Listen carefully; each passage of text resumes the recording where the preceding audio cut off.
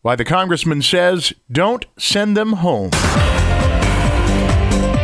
Sunny today, 75. Clear tonight, 49. Sunny tomorrow, 77. Your complete forecast is coming up. In the MaxxSouth Broadband News and Weather Center, I'm Chris Davis. Here's what's trending. What you're hearing is the sound of 12,000 Haitian immigrants camped under the International Bridge in Del Rio, Texas. They've come to the country illegally, and the federal government is airlifting some of them back to Haiti. Congressman Benny Thompson says we should stop taking them back. The Democrat who represents Atala, Leake, and Holmes counties and the Delta in D.C.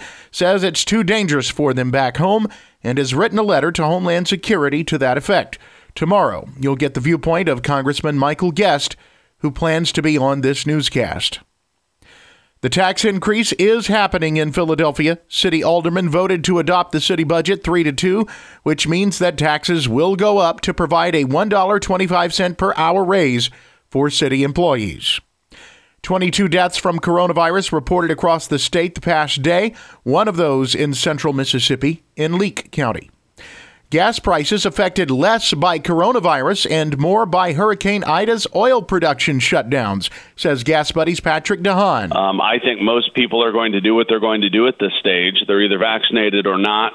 They're going to either go out of the house or they're not. But I don't think anyone's really going to be changing behaviors, especially now that we're going into the fall. You might remember last year the gas prices went down when people stopped going places. Mississippi's average is $2.79, still well below the national average of $3.19 per gallon.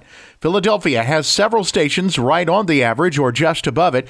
Kosciuszko also at about the average. Carthage has one station reporting in at $2.89, and Walnut Grove with the most expensive gas at $2.99.